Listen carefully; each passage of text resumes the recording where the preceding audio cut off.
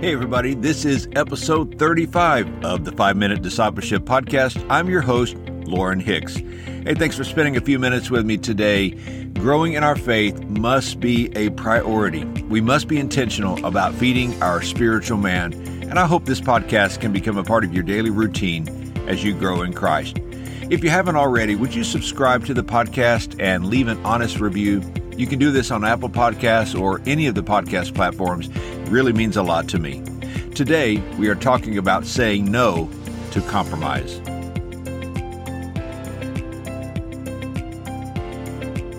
Have you ever seen the beautiful redwood trees in Northern California? Last year, my family visited a national park and we stood next to these redwood trees. It's amazing to see how tall they are and how small you feel standing next to one. There was one particular redwood tree that had been standing by estimates for over 400 years. It had survived storms, lightning, earthquakes, and even forest fires. But suddenly, this great redwood tree came crashing to the floor of the forest.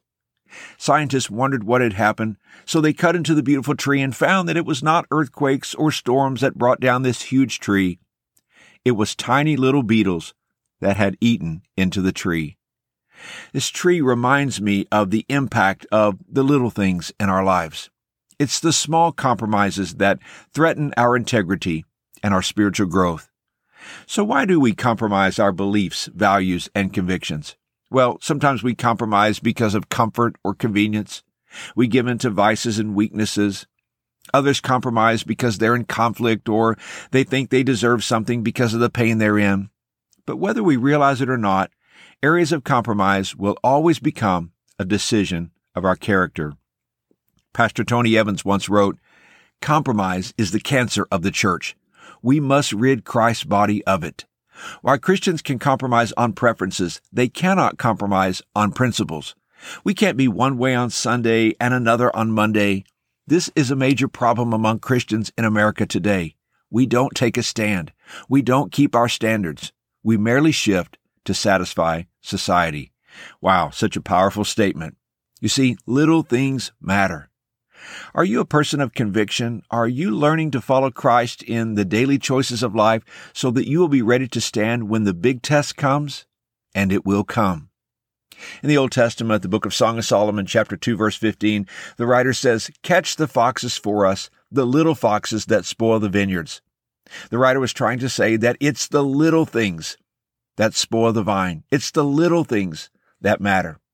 King Solomon himself was a great example of this. We know him as a wise man, but he fell victim to the same temptations that the rest of us often face, the temptation to compromise in what we think are small or gray areas. The danger in this kind of reasoning is that small compromises weaken our character over time and lead to major sins. Just as we can grow in our character little by little, so we can drift away from God in the same way. In the New Testament, Jesus said in Luke chapter 16, verse 10, "Whoever can be trusted with very little can also be trusted with much, and whoever is dishonest with very little will also be dishonest with much." The power and ability to take a big stand happens because we have chosen to serve God in the little decisions we make every day. Your beliefs, your values, your convictions, they will be tested. They may even be tested today. So how do we prepare for this test? Well, first, we have to know our beliefs and convictions. What do you believe? What do you stand for? What life decisions have you made as you have grown in your faith in God? What firmly held beliefs do you have that are based on the authority of God's Word? And second, we have to determine to honor God in the moment. It would be great to say, "I'm going to honor God with this day," but how many of us have started a day that way only to disappoint ourselves later in the day? Lately, my prayer has shifted, "God, help me to honor you in the moment."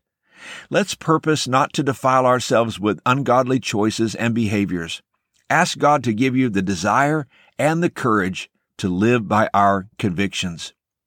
I've noticed that fear is often the cause of our compromise. It could be the fear of criticism, the fear of rejection, or the fear of loss. Let's pay attention to that.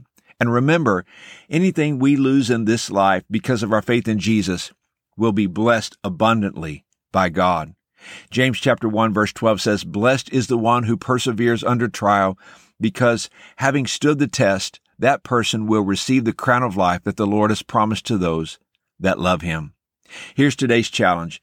Identify an area of your life in which you have been tempted to compromise your beliefs, values, or convictions. Reaffirm your commitment to your beliefs and ask God for strength to remain strong in Him. Hey, thanks again for joining me for today's podcast. If you think others would be encouraged by this episode, would you take a minute and share it on social media? I would really appreciate it. And be sure to check out show notes for today's episode at 5minutediscipleship.com/35. And until next time, let's continue on our journey as followers of Jesus.